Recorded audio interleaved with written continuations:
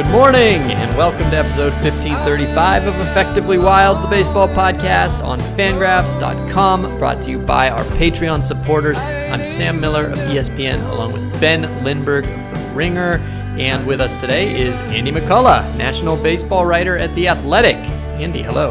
Hey, what's up, guys? Not much. We're going to be chatting with our pal Andy about an article that he and Rustin Dodd composed about the best baseball songs ever. An article that I didn't expect to enjoy, and I did. You are clearly not an athletic commenter. The comments are a bit. I assume we will spend more time on the comments than maybe on the articles. Before we get to that, though, two articles that have been published on the internet that I have things I want to mention about. One is an article I wrote. It was inspired. It was instigated by an email from listener Mark, who discovered this odd factoid on a 1987 Don Mattingly card and wanted me to investigate it, and so I did. I'm very proud of how that one turned out, and I hope you'll check it out. That's up at ESPN right now. But in the process of investigating this mystery, I got the privilege of talking to a bunch of people who were in the baseball card industry in the late 80s and early 90s, which is when I was an avid baseball card collector. I would say an obsessive baseball card collector. My number one hobby was collecting baseball cards. My number two hobby was sorting baseball cards.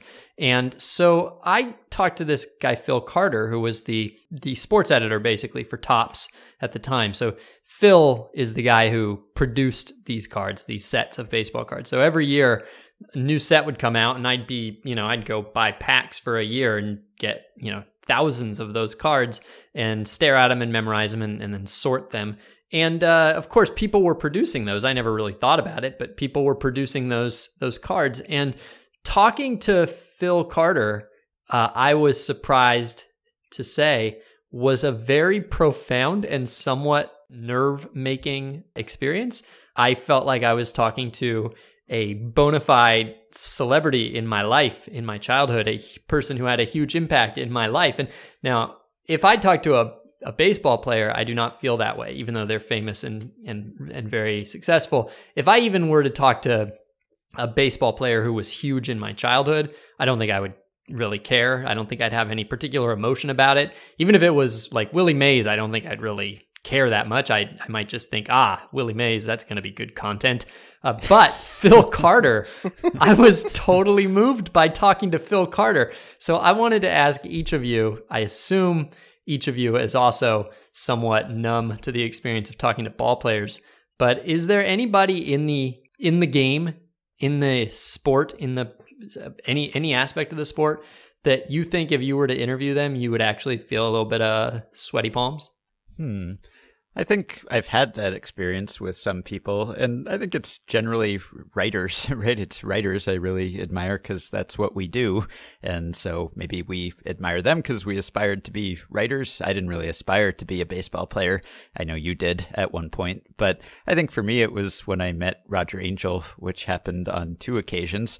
And neither time did I feel like I really nailed it or somehow conveyed how much I care about Roger Angell in a way that would somehow cut through the decades and decades of accolades he has received and the people who've come up to him and said, "I love your work." I doubt I made an impression, and he will always remember the thing that I said, the compliment I said. But I walked up to him once at Yankee Stadium when he was there for Derek Jeter's last game, and I was there writing about it too. And I just sort of accosted him and said something awkward because it was one of those things where I didn't have anything to say, really, but I just felt like I would kick myself later if I didn't say something. So I just kind of went up to him and said, "Hey, I really like you," and walked away. I don't know exactly what I said, but that's what it amounted to. I didn't have some profound observation about his work. I didn't have a favorite passage that no one else ever quotes, and I read it back to him, and he said, "Yes, that's the best sentence I've ever written," and no one else has recognized that was the pinnacle of my power. So nothing memorable happened. And then another time I met him at this coffee club he belongs to, this like private club that my great uncle also belongs to. And so so I went, and it was like a watch party for Thelma and Louise for some reason. They do movies, and This Roger is the Angel- most like old New York shit imaginable. Like, good Lord. Yeah, and so it was Thelma and Louise, and Roger Angel really likes Thelma and Louise, so he was giving some introductory remarks about the movie, and then we put the movie on, and he got very upset during the movie because the screen was too dark, and it was like very dark. Like they closed the blinds and everything, but it was still very hard to see, and especially in the indoor scenes, you just couldn't see anything. And so I just watched the whole movie with Roger Angel like muttering about how it was too dark and being too annoyed that you couldn't actually see the movie. Wow. So he wasn't in the best mood. But then I went up to him and after and just said something innocuous. I think again I failed to say anything memorable or insightful. So And this was specifically a social club. So unlike Yes. Yankee Stadium where you're a fan accosting him, in this case, he is there to be greeted by others who are there. Sort of like he's a member of this, and it's like a like a gentleman's club. It's not just for gentlemen. I don't think. I don't. what? I'm not. Gentlemen's Club, Ben. Gentlemen's Not- Club Ben, has Do you another know what meaning. that word Not- means? not that kind, but like one of those old school clubs where You were- gentlemen go to sit in libraries and read books and have liquor served to them and Did you cigars. go to a burlesque show with Roger With Angel? Angel. You know, Thelma and Louise is rated R, so you and Roger Angel were watching adult movies. Oh my God. Anyway, it's something he belongs to, and I don't, but I had basically like a guest pass because my great uncle goes there. And so I think it's not the type of place where you are generally accosted by fans who are just eager to greet you, because it's maybe kind of gauche to do that at this club because there are probably other literary figures there, and they probably don't want fans coming up to them all the time and expressing their admiration. But I kind of broke that rule because it's Roger Angel. So anyway, I've tried to formally interview him a couple times, including on this podcast, and that hasn't worked out. But I have talked to him twice, and it was, if anything, embarrassing for both of us. You also wanted to get him to blurb our book, and our editor Yeah. said we were not allowed to reach out to him. I thought we What? sent a... Wait, what? Is that true? I thought we sent a copy. Our Never heard editor came anything, up. but- Our editor told us to come up with a list of people that we would like to reach out to for blurbs, Uh-huh. and basically said, there are two tiers here. There are the ones that you actually have a relationship with them, and then like the moonshots. And they said we will only allow you to reach out to one moonshot candidate because there's something. Like I don't know, I guess there's something sort of transactional in the requests for blurbs, and they don't want to like have like they basically don't want every author asking Michael Lewis because they want to have like a we're still cool kind of vibe with Michael Lewis. And so they only let us reach out to one, and Roger Angel was not the one, but I think Ben secretly had like a courier service deliver the book. Yeah, to I think I somehow conveyed a copy to him. man. I think it may have been through my great uncle. I think he maybe just handed off a copy at that club when he was there. By the way, Wikipedia page for Gentlemen's Club. A gentlemen's club is a private social club originally set up by and for British upper-class men in the 18th century and popularized by English upper-class men and women in the late 19th century and early 20th century. Clearly the primary meaning of gentlemen's club. All right. I went to gentlemansclub.com and it immediately, I swear to God, it sent me to chatterbait.com. So I think you might be wrong, Ben. Okay. I can't top that, but I can try. I once followed Gary Smith into a bathroom because I thought it was him, and it was. This was like right after I graduated from college, and I was working at the Star Ledger, and it was in the 2009 World Series and I was writing sidebars when the Yankees were playing the Phillies, and Gary Smith had lived in Philadelphia for a long time, and he had been. I guess he was getting started on some of the work related to. Well, I guess I don't know. He was just there for the World Series or whatever, and I saw him in the press box, and I was like, "Is that Gary Smith?" because like Gary Smith doesn't show up in press boxes. And so he was like walking away. And so I just like kept following him until he just walked into the bathroom. And I was like, well, I'll just go wash my hands or something. And so I didn't say anything to him until a couple years later when I met him. But I went with a good line. I said, you probably don't hear this very often, but I'm a big fan of your work. And he smiled and chuckled. He's a very nice man. Did you tell him you had previously followed him into a bathroom? No, that seems like maybe a third conversation Yeah. type thing. I do think I would get a little nervous if I was talking to like Hank Aaron or Willie Mays or Sandy Koufax. Mm-hmm. But I like maybe once a year I write about poker and I end up talking to poker players. Poker's like my number one hobby, and I'm not very good at it, but I always like find myself like stretching my own like just trying to show them that I know what I'm talking about, so they don't like treat me like a rube. But it just sounds so embarrassing. They'll be like, "Oh, do you play poker?" I'm like, "Oh yeah, yeah, man. I'm pretty. I've been playing the 5-5 game at the bike, and they're like, "Oh, that's cool. Yeah, I play 100, 200." So it's just it's so embarrassing. Like my interviews with poker players are. On the one hand, fascinating to listen back to because I feel I'm just like enraptured by everything they're saying because I find it so interesting, and just impossibly cringy hearing my own questions. So yeah. All right. Okay. Well, good. We've answered that one. So I would be it together when you talked to Phil Carter. Yeah, he was great. He was a fantastic interview. So Dave Jamieson had written the book that I mentioned recently, Mint Condition, which is about the baseball card industry, and particularly during the junk wax era.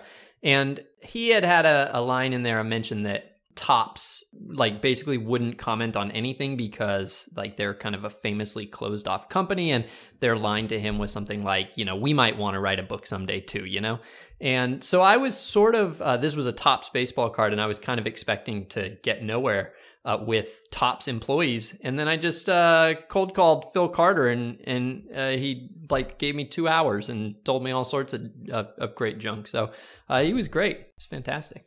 Great.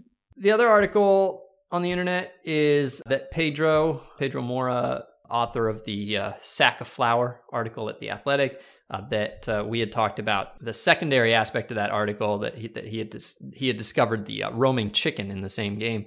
And Pedro solved the mystery of the chicken as well, which it's great. It's a great article. We'll link to it and you should read it. And, he talks to the person who smuggled the chicken in and describes how the chicken was smuggled in and all of that. And it's great. But I just think that the lead is fantastic. So I'm going to read the lead of this article. It's like the first 5 paragraphs, basically.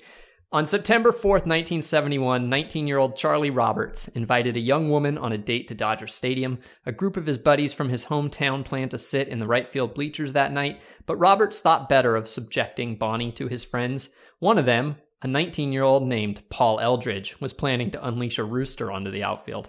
So Roberts and Bonnie drove and sat separately from the rest of the Redlands crew. The evening was going well when Roberts decided, in the bottom of the 5th, to try to impress his date by alerting her that something wild was about to happen. From their loge seats down the third base line, he pointed toward the outfield, where Eldridge had just dropped the rooster below the wall. Just then, a massive sack of flour fell from the night sky onto the infield, leaving players shaken on the field, a plume of smoke in the air, and confusion in the stands. How did you know that was going to happen? Robert's date asked in shock. He didn't, he said. He had told her to look to where the rooster was. They did not go on many more dates. I mean, wow. It's like it really, you could imagine feeling like you were in a simulation if those two things showed up so precisely as Pedro recounts. I mean, if there had been a chicken 4 innings earlier in the same game, that would have made for a weird night at the park. But the fact that they came so coincidentally is some opening sequence in Magnolia sort of a vibe. Yeah, imagine being upstaged like that. You smuggle in a rooster and at the very moment that you unveil it, a sack of flour falls from the sky. Yeah. I'd feel so cheated. Furious. All right. We're going to talk about music here. Andy and Rustin Dodd, who's also at The Athletic, wrote a list of the 30 greatest baseball songs of all time. And I'll spoil the ending, which a lot of people were shocked by, twist, which is that they were not reading a 29-song build-up to center field at number 1. But in fact, center field is nowhere on the list.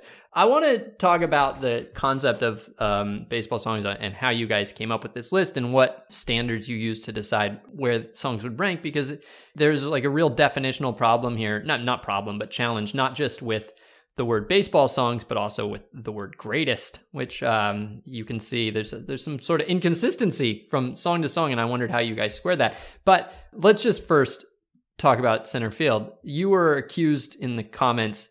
By the way, if you want to know the demographics of your readers, this is a great exercise, because I'm sure that we all think that we're writing for people who are kind of like us, kind of our age, kind of cool. Like us. We imagine that we have a sort of an idea. Normal guys who watch Thelma and Louise with Roger Angel and follow Gary Smith in the bathroom. Exactly. Yeah, and then you write this article, guys. And then you write this article and you realize that, we're all, every baseball writer is like writing for 80% boomers. Yeah. And they all came out to yell at you for disrespecting John Fogerty. Oh my God. Yeah. Actually, the point you just made is an editor at The Athletic, Casey Borowski, made the exact same point to me. And she said something to the effect of, one of the big challenges of our jobs is I just never know who we're writing for. And she was like, well, now I know. Like now we have a really good idea who reads our site. Yeah, so, I have to say, I've read many Athletic articles. I'm a subscriber. I've read many of yours, and almost unfailingly, I will see that some of the comments say, this is why I subscribe to The Athletic. Every single one. This is, and we're famed for having the nicest comment section. I have a running thread on Slack with a colleague where we just exchange these very happy Athletic subscribers who just can't stop saying that this is exactly why they subscribe, because we just can't believe. Like, I edited Baseball Prospectus, Sam did too, and we had great commenters, but I don't recall seeing that often that commenters would say, this article justifies my subscription, and yet every other Athletic comment says that, and so we've speculated, are they stuffing the ballot box here? Are they somehow having fake commenters who are saying that this is why that this justifies the subscription? Anyway, I see that all over the place. I think this is the first Athletic article where I've seen the opposite in the comments. There's definitely been some other ones, but this was definitely the one with the lowest stakes. This was the one that seemed to upset people for no real reason. Like, we weren't making a big point. We just, that song just sucks. Like, I have to ask, how much of your motivation for this ranking was the big reveal at the end of trolling everyone by omitting center field? So you guys aren't going to believe this, because I guess people just don't believe this. I don't even think we had a conversation about it. Like, we started talking about this maybe a week or two before it came out. Rustin sent me a text, something to the effect of like, and we're in contact all the time, just, talking about whatever. And he was like, it'd be like a stupid idea for a story, but maybe could work. Like, why don't we rank the best baseball songs? And I was just like, yeah, whatever. Okay. Because look, I mean this in the non sort of in the, obviously, we're all exceedingly fortunate to be in the positions we are, that we're able to work from home, and, our health we're not having to put ourselves at risk professionally and all that sort of stuff, all the necessary caveats. But these are desperate times in terms of trying to come up with story ideas. It's not easy. So you kind of have to, throw some shit against the wall and see what sticks. And this was definitely, this was Russ's idea. Like, hey, we should rank baseball songs. Like, okay, yeah, well, let's do it. And he came up with the initial master list of I don't know, it was maybe 60 or something like that. And we kind of started paring it down. And I don't even think, and we did a lot of this over text, and I think maybe one of us texted the other, yeah, center field sucks, leave it off. And then just moved on, didn't think about it at all. There was no whoa, we might get some blowback, or do you think we should put in a caveat, or man, I think maybe we should let people know why. It was just no, that song sucks, whatever. And then the story came out, and it was just chaos. I mean, Ben Gibbard from Death Cab put it on Instagram and congratulated us on graduate level trolling. Yeah, the level of vitriol in there. Which I guess like that is the best kind of trolling when you just do it like naturally, you know, like when you like that's actual trolling is when, you know, you're not doing it on purpose maybe. But yeah, like our motivation wasn't to talk about like how center field sucks. We just kind of like we're trying to come up with a story idea, and we both like the Mountain Goats. What was center field one of the 60? I think so, yeah. But then we're like, yeah, that song sucks. Do you think if you had done the top 60, would it have made it? Probably, but yeah, but it would have been like number 57, and people would have been like mad about that. Yeah, too. a lot of people were mad though that you didn't even mention that it wasn't an omission. Like I think if we could do it over again, there were two things that I would do over again. I would probably have another Steve Goodman song. I think it's called like a dying Cubs, or a Cubs fan's last wish or whatever, which is actually a really good song. And we biffed that one. We should have included it, but we already had Go Cubs Go because I think Go Cubs Go whips ass. But whatever. And then we probably just should have put in like a note about center field, so it didn't seem like that was the whole point of the story, was to just like not have it, you know. And I don't know, we probably would have pointed out that Rustin and I both at different times covered the Kansas City Royals, and before every spring training game at Surprise Stadium they play center field, and it you know causes some serious, you know, like negative memories every time I hear those compressed drums.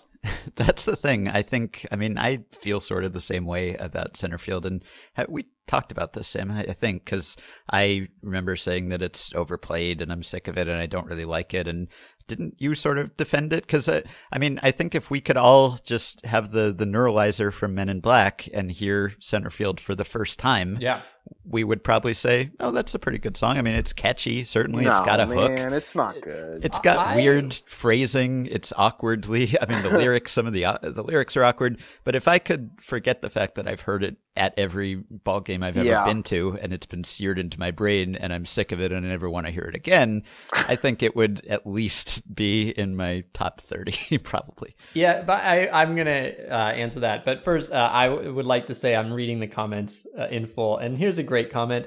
Very incomplete list. How about Take Me Out to the Ball Game? Oh my I'm God. not sure of the actual title, but God. It's baseball's anthem. Played and sung at most baseball games, 7th inning stretch. Andy, how'd you leave it off? What is this guided by voices when you could have done Take Me Out to the Ball Game or whatever its actual title is? I got an incredible DM from by the way, what would its actual title be? That's a good question of you know. But I got an incredible DM from Riley Breckenridge of Thrice and Productive Outs, who said you should do a follow-up story, the worst songs about baseball that's just center field and Take Me Out to the Ball Game. Which that would have been, you know, that's graduate level trolling, I guess. Yeah. Yeah, I kind of feel like a lot of the reason that people hate center field is the repetition, like Ben says.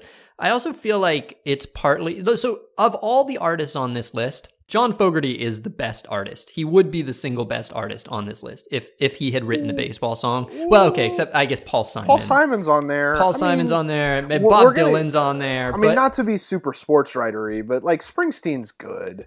All right, but Fogerty is an all-timer, right? Fogerty's certainly one of the 30 best guys who's ever written a song about baseball. That's true. I feel like the fact that this is he's probably 5 or so. Yeah, whatever. Anyway, I'm cutting you off. The fact that it's it's a 1980s production by a great artist from a great recording artist gives it a cheese factor that if it were written by, somebody else on here, like Terry Cashman, for instance. I mean, let's be honest. You have number 3 is Talkin' Baseball by Terry Cashman. Have you listened to Talkin' Baseball lately? I'm not denying that Talkin' Baseball is a good song. I am saying that Terry Cashman wrote a novelty song. There's a line, I was reading about this, and there's a line in the Terry Cashman Wikipedia page. While the song is well recognized today, it was all but ignored by typical top 40 radio during its chart life. Yeah, it's a trash song. I like it.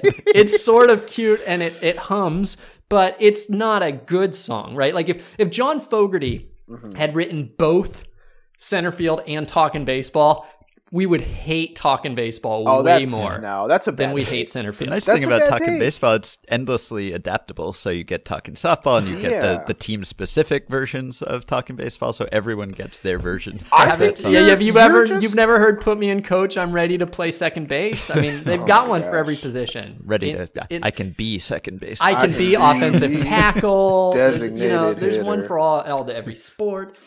So Sam, I think that you're there's the fact that conflating- yeah. you're conflating John Fogerty's like incredible output with this garbage song. No. I'm saying that it is the fact that we know that John Fogerty is way better than this, that we are angry that this song exists as arguably his most recognizable and Yeah. most played song. And so, That's not a terrible take. like All right. everybody's like, Bob Dylan's very lucky that he wrote Catfish in 1975 and not 1985, because whatever production was happening to Bob Dylan music in 1985 would have also been like all-time bad. And yet, the chords would be the same, and there is a hook in that song. I don't hate it, although I hate it a lot more now than I did the first time I heard it. It's not a song that I'm like dying to hear again. But so this goes though to the question, part of the question too, which is, did you and Rustin have any conversation about the value of the song versus the actual connection to baseball? Because like Talking Baseball, again, not a good song. Exactly, but it is very much about baseball.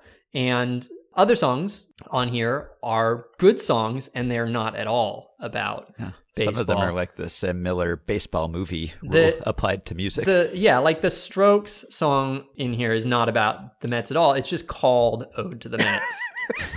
And there's nothing Yeah. about baseball in it at all. The Fall Out Boy song has absolutely nothing to do the with lyrics Reds, of yeah. the lyrics do not include the title. It just has a baseball title. You have the Kanye song Barry Bonds, which is just a pun on the word hit, and that's it. That's the entire use of baseball, and that's sort of a challenge. I mean, really, the number one song, the John Darnell song, is Cubs in 5, and that's one line about baseball. Now, I will say that it is by far the best line. Like musically, like the high point of that song is when he says Chicago, so Yeah. like that, it is, I think that qualifies. I think all these qualify, but I'm just wondering if this was like kind of like there were two inputs and you tried to sum the inputs. So like better song, but less baseball, or worse song, but lots of baseball. Did you talk about that?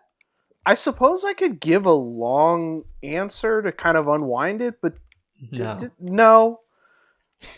Yeah. Okay. I mean, we try. Yeah, like we didn't really think about it on like a metatextual level. Well, I guess I what think it was qualified more it as a baseball card? So, like, I was talking to it like feel. The Supreme Court definition of pornography. a couple of days before this ran. I had actually been having a conversation with Patrick Dubuque, who was talking about how there are no good baseball songs, and that has always baffled him. And so he wrote, I can't figure out why this would be. If Sufjan Stevens can write a song about Adlai Stevenson, I feel like someone in 2020 could sit down for a couple hours and put together something about Lou Whitaker and Alan Trammell.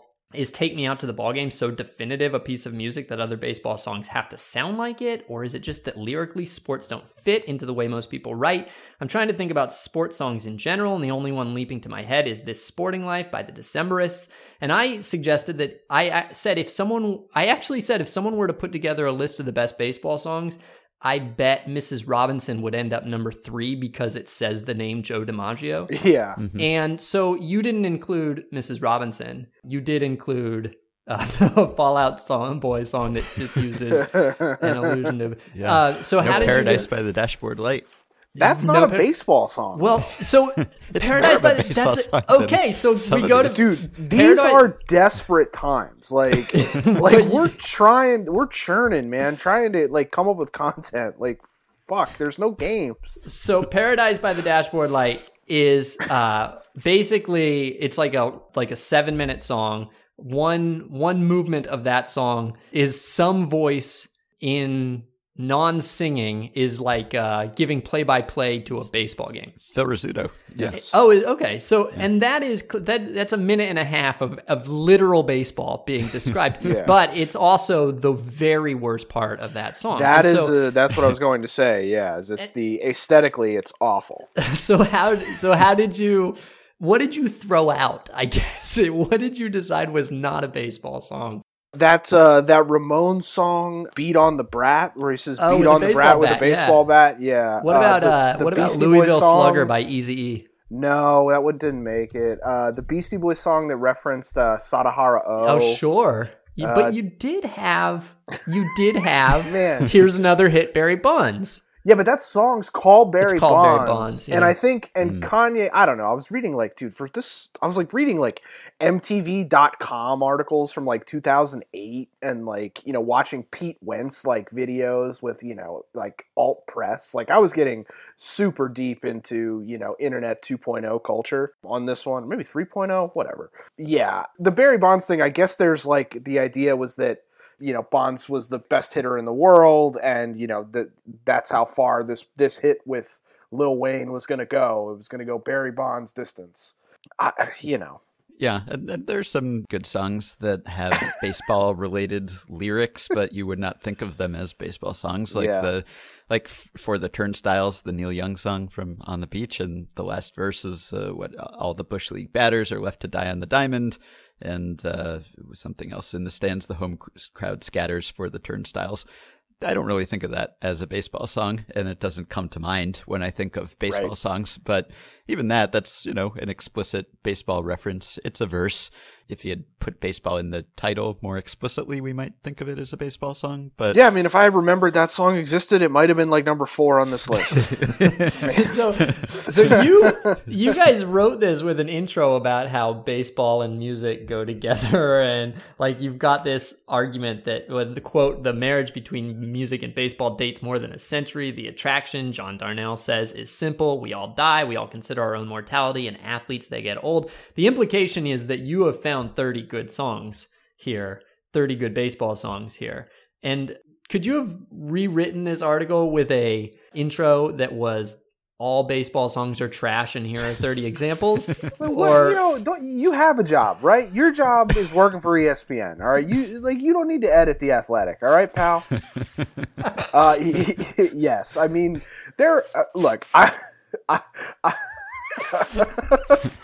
I did not expect this story to be such an aesthetic. What's it called? A firebrand or third rail? Yeah. I mean, we really I did not expect this to be a talker, as it were. I think it's because you called it, or someone called it, the 30 greatest baseball songs of all time. That's what we called it. Yeah. Andy and Rustin's list of 30 songs. Here are 30 songs that we just thought of when we were texting. No, I mean, I'm being a little more, facetious, I guess, because you guys are my friends. But fuck, I mean, we're just trying to come up with content to keep these are hard times. Yeah. Yeah, we could have. We probably, if I would do it over again, there are 3 things now that I would change. I'd add the dying Cubs fan or Cubs fans, whatever the fucking song's called.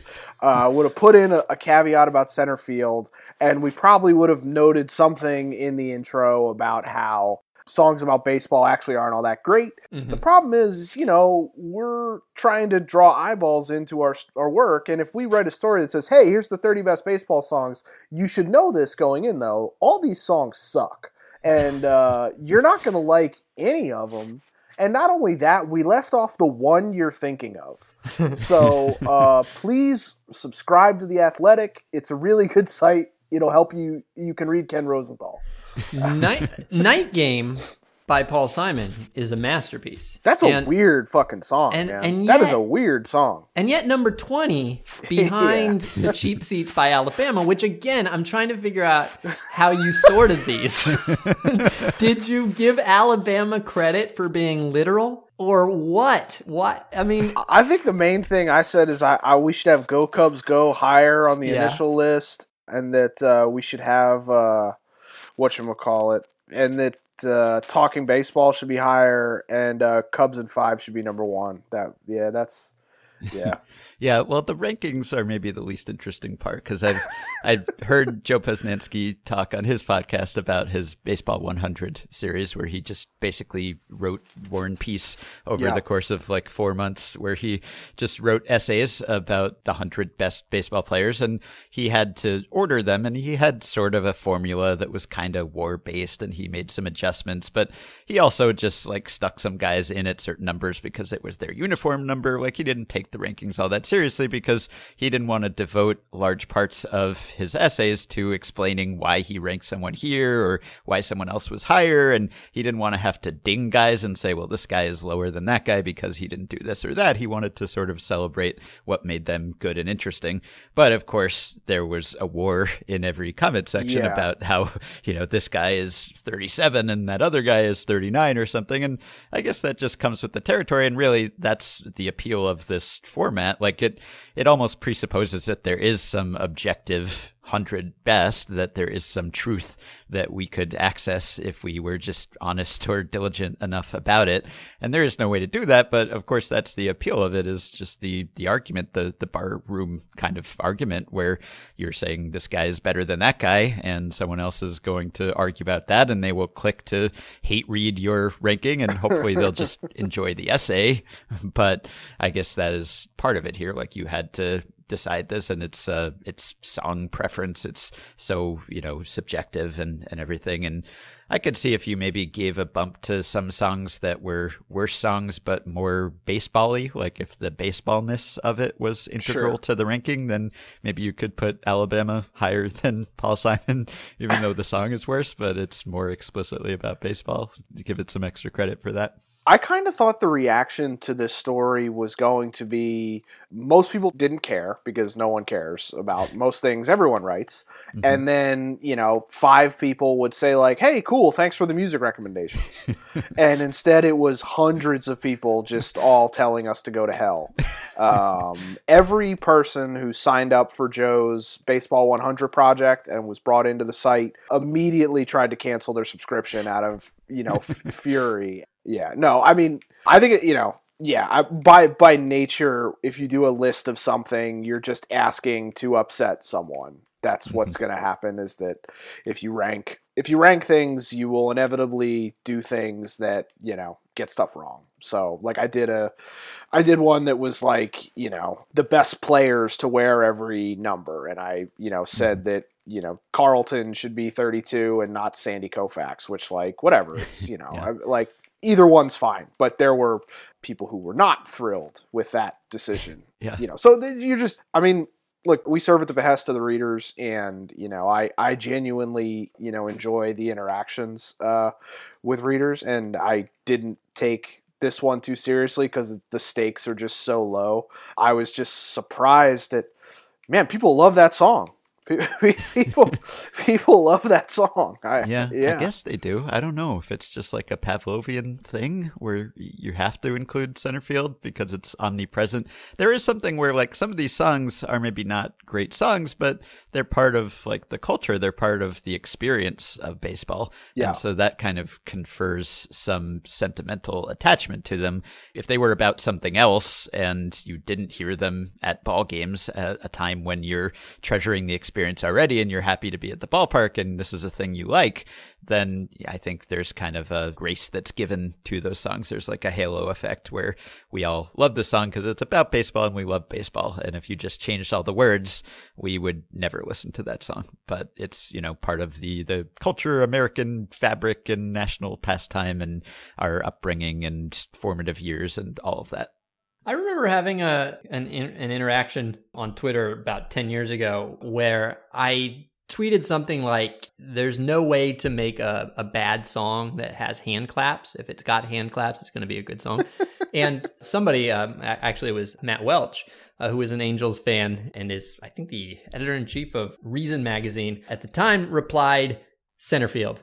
And I think maybe what this song comes down to is that roughly half of the world believes that you can't ruin a song that has hand claps, that it has hand claps. It is therefore awesome. Like all hand clap songs are good because all hand claps are good.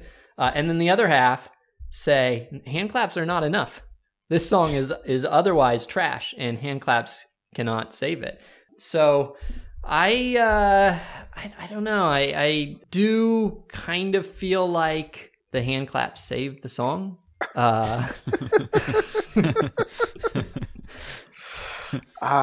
Yeah, I disagree. But one man's trash is another man's treasure, and a lot of folks treasure this song. I would like to say thank you for two musical recommendations though that are in here that I was appreciative of. One, the song Mickey Mantle by the singer, I guess, Waters. That song's a jam. I like it, and I hadn't heard it before. And then the Jolt and Joe DiMaggio by Les Brown and his orchestra. Mm-hmm. That is wonderful. Great song. What a song. Yeah. You never heard that song before? I had never heard that song before. Wow. Yeah, that's in every old documentary. Yeah, there's a lot of like, have I heard this in a Ken Burns documentary before? Yeah. Feel to all those songs. Yeah. There's another one of those that you snubbed. I think the Count Basie song. Did you see Jackie Robinson hit that ball? Kind of in that genre, very catchy. Yeah. Ben and I were part of a group effort at Baseball Prospectus about 10 years ago where we were all asked our favorite baseball song, and neither my pick nor Ben's pick made your list. Ben, do you remember what yours was? No, I have no idea. It was Baseball Boogie by Mabel Scott. Oh, okay. Which you then wrote a whole article about, right? Did I? Maybe you didn't. Maybe this was after you'd written your sheet music article. Oh, right, yes. Ben had a phase where he was really into double entendre in old baseball music. Oh, no. And so this Baseball Boogie was part of that. Yeah. Mine was Walter Johnson by Jonathan Richman. Yeah, we should have included that one. Yeah. It's a good song. Yeah. You don't like it? There's a Jonathan Richman Fenway song. It's not really a baseball song, but it mentions baseball. It's like about the neighborhood that I think is pretty good. But the Walter Johnson song, So for the most part, though, like we're talking about, there's sort of like four kinds of song on here. I would say there's the one where the baseball is extremely tangential and where it's only a baseball song in the sense that it's an American song, and American songs will take little parts of American iconography, of which baseball is part of it, and therefore a baseball reference gets in the song. Those aren't really baseball songs, although they're perfectly legitimate for your purposes here. And then there's the extremely baseball songs, and those songs are generally not very good here, but there might be good emotional connections to them because we like baseball and they're about baseball. And then there's the baseball novelty songs, of which like Take Me Out to the Ball Game is one, but so is Jolt and Joe DiMaggio, and so is the Meatloaf song that we were talking about, where like it's spoken word baseball or it's a novelty song. And then there's the occasional actual song that's actually about baseball, although usually more in a metaphorical sense. But Cubs in 5 is kind of one of those, and Night Game is one of those. Is it just unrealistic to think that you can write a song that is explicitly about baseball and kind of consistently about baseball, not just one line as a passing metaphor, but about baseball all the way through with baseball players named and all of that, without immediately becoming a dorky novelty song? I mean, I think it depends on the subject matter. I think if you were, writing a song about, being a young kid, and you wake up in the morning and the sun comes out, there's new grass on the field, you're thinking about playing the game, rounding third and heading for home, and then when you're on your way, you see a brown-eyed handsome man. I think anyone can understand the way that you would feel if you were writing a song about that. If you were writing a song about sort of the universal, like sort of how the specific is universal, because everyone can relate to that feeling of when you go to your coach and you say, "Put me in, coach. I'm ready to play. I'm ready to play today. You put me in, coach. I'm ready to play today. I'm not only ready to play this position, I am ready to become this position. I've been eating center field for breakfast. Here's a good song. There's a good song about baseball. My Slumbering Heart by Rilo Kiley. Do you know that one? Wait, is that about baseball? In my dreams, I see myself hitting a baseball in a green field somewhere near a freeway. I'm all tan and smiling and running from third base. Wow. Yeah, what record is that on? Execution of All Things. That's a great song. Yeah. But again, it's about baseball for 4 lines in one verse. Right. Like, I don't know that you can do it without becoming too specific. There are no good songs about sports. Yeah, exactly. Like, I mean, it's just not. They're not like there are good songs that are used in sports, but it's just very difficult to write. I mean, is there a good song about football? That Fountains of Wayne song that everybody was flipping out about last, a week or two ago about the quarterback in the pocket. Yeah, that's okay. That's one that. We were talking about for unfortunate reasons, like it's a good song. But yeah, I mean, there's no good songs about basketball. Well, right. That's well, not and true. Adam Schlesinger's like it took a total genius to write one. Right. It takes like a freak of nature who could write a great song about anything in order to do it. I mean, it's kind of the same way that John Darnell, wrote a great song about baseball. It's because it's John Darnell. Mm-hmm. Yeah, I'm more of a melody man than a lyrics man, generally. Maybe even more of an instrumentation man. Hi, Mr. Angel. My name's Ben Lindbergh. I consider myself a melody man. That's not the name of someone at the Gentleman's Club where we met.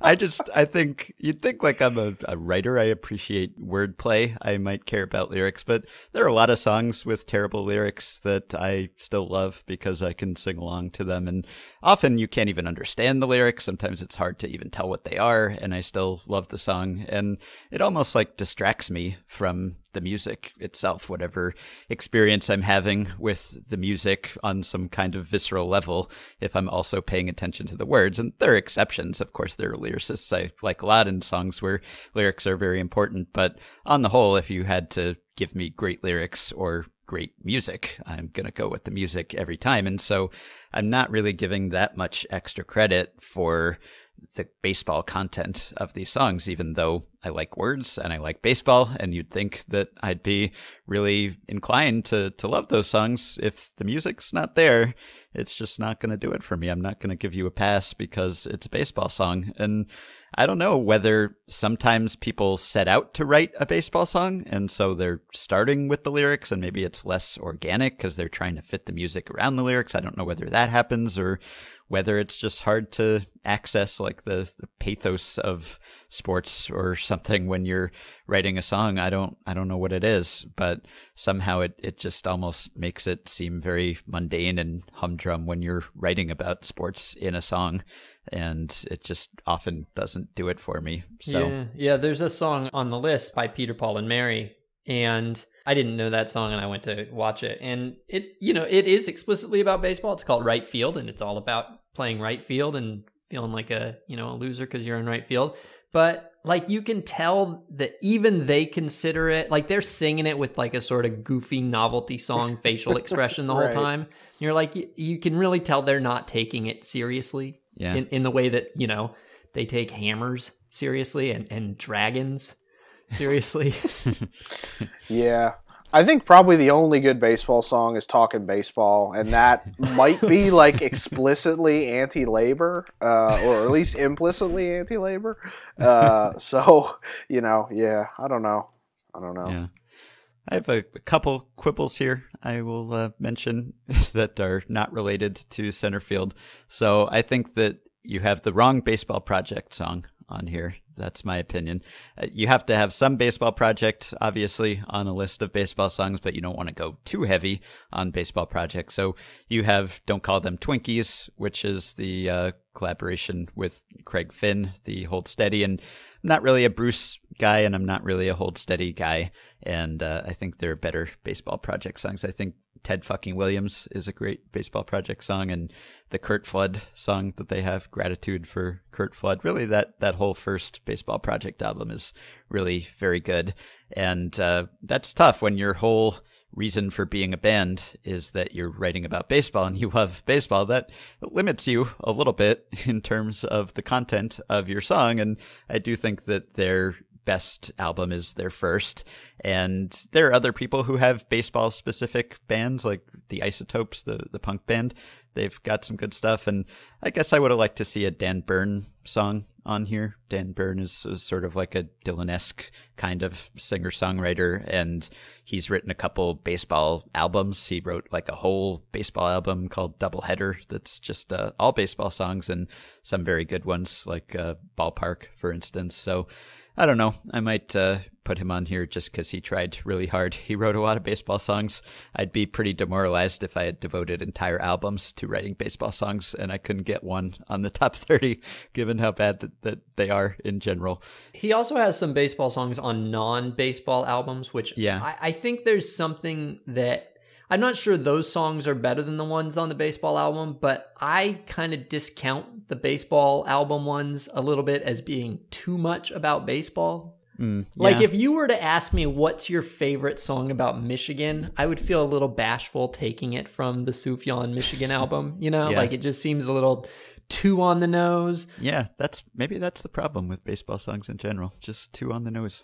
Yeah, one of the challenges here is that you would like to have some hip hop on here because it's, you know, the dominant music over the past 3 decades, but very few songs. There are a lot of like rap lyrics that refer to baseball players or refer to baseball things, but I mean, it would be, it would be hard to write a good baseball rap. As Ken Griffey Jr. and Kid Sensation demonstrated. But I think that maybe the one exception is that the Wale song MVP it's pretty close to actually about baseball, and it's a good song, so I would have put that on here.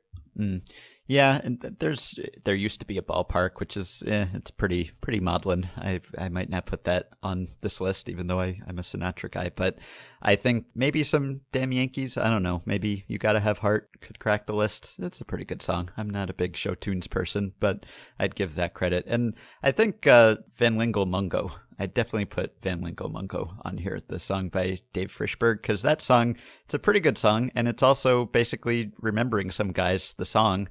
He's just like naming names of old baseball players. It's a combination of remembering some guys and like looking up funny names on Baseball Reference and then setting it to pretty good music. So I think that's probably deserving. And I don't know, maybe Meet the Mets, if you're going to go for like a team-centric song, which are almost universally horrible, but Meet the Mets is that's pretty catchy, I think. And I don't know, the Todd Snyder song, America's Favorite Pastime, the song about Doc Ellis. Good Lord, how many?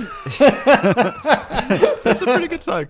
I will say, like, speaking of looking for content and being desperate, I recently thought maybe I'll write a oral history of Scott Stapp's Marlins Will Soar. Oh my gosh, yeah. Because I would read the hell out of that. Yeah, this month was the 10th anniversary of the first time Scott Stapp performed Marlins Will Soar. I went so far as to contact his publicist to ask if I could speak to Scott Stapp, because I don't really know how this song came together. I think I remember hearing somewhere that like Jeffrey Loria like ran into Scott Stapp in an airport or something, and somehow a song came out of that. And I guess Scott Stapp was a Marlins fan, so he wrote this just, you know, So Bad It's Good anthem for the Marlins, who have not soared since.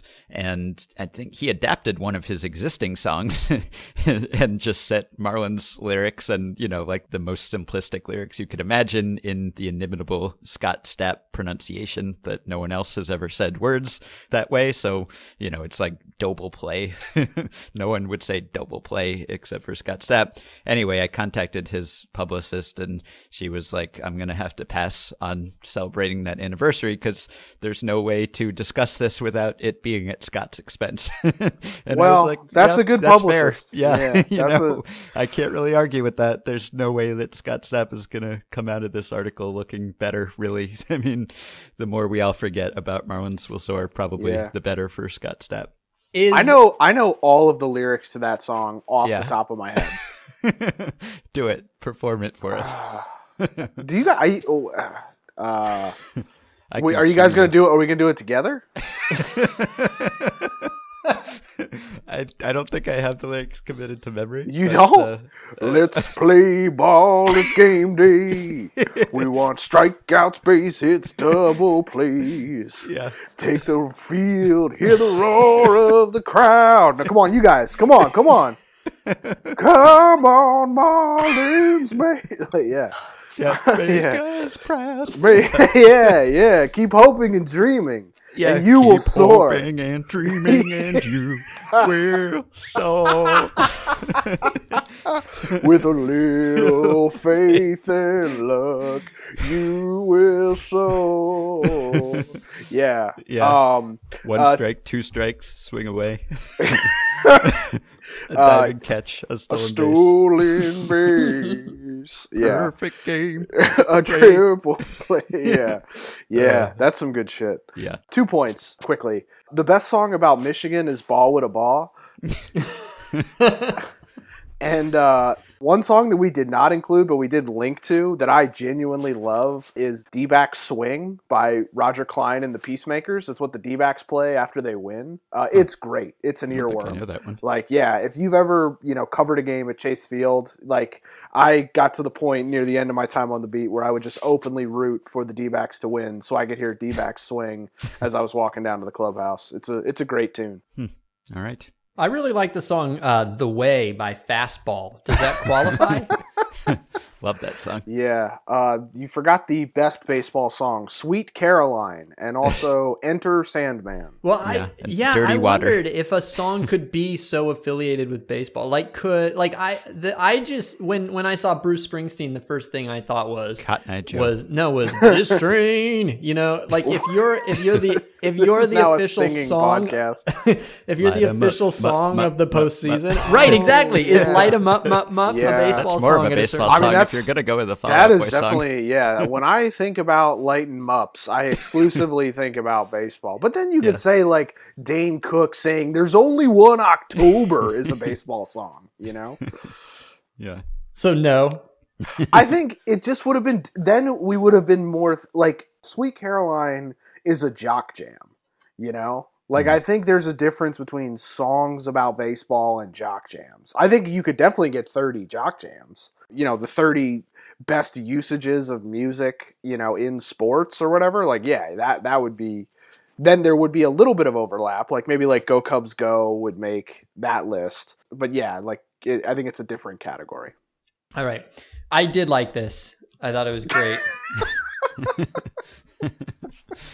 Good. That makes one of the three of us who did.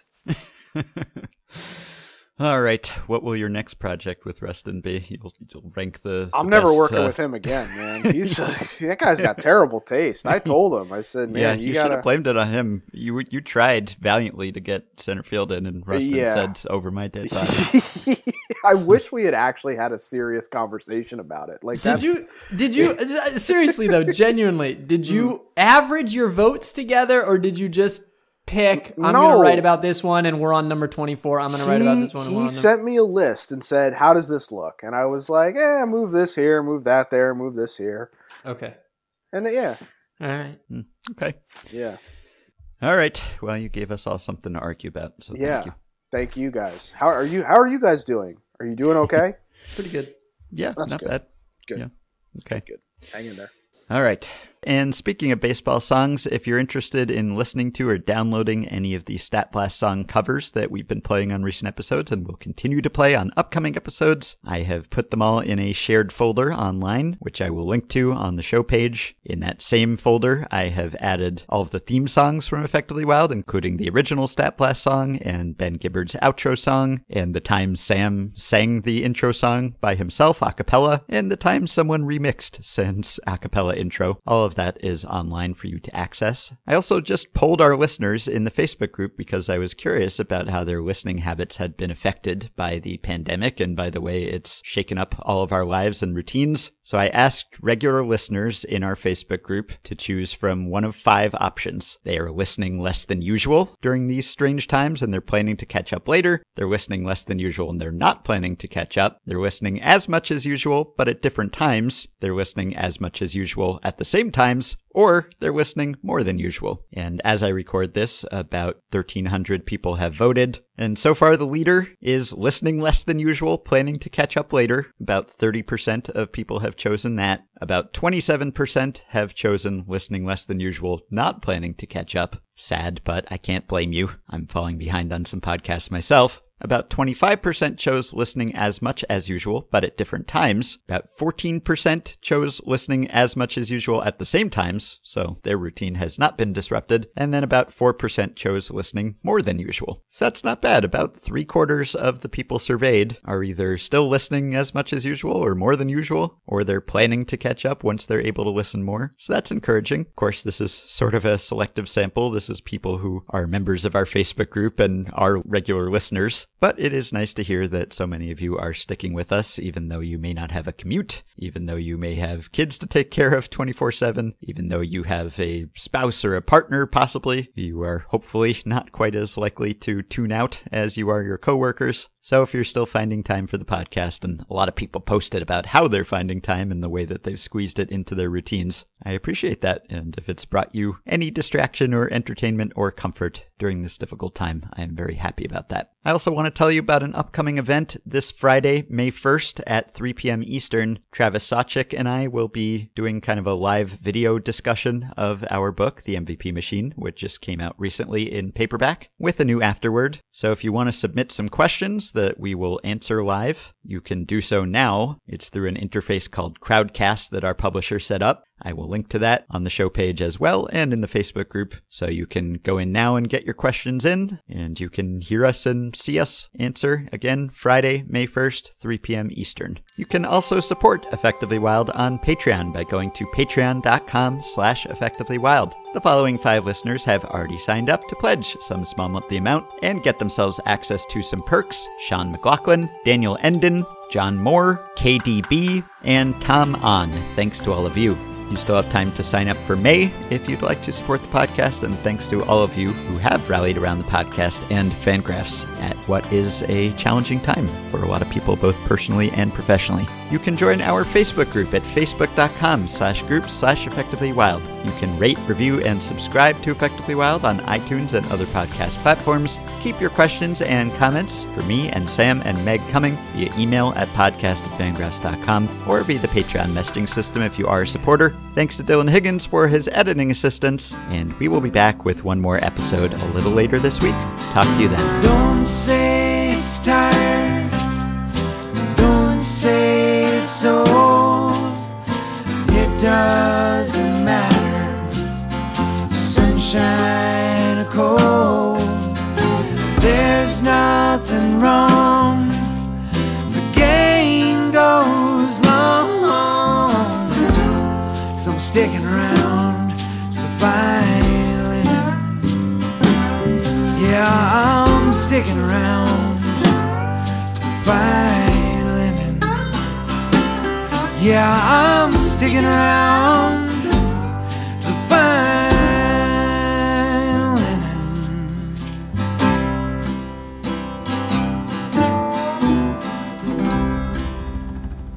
All right. All right. All right. Here we go.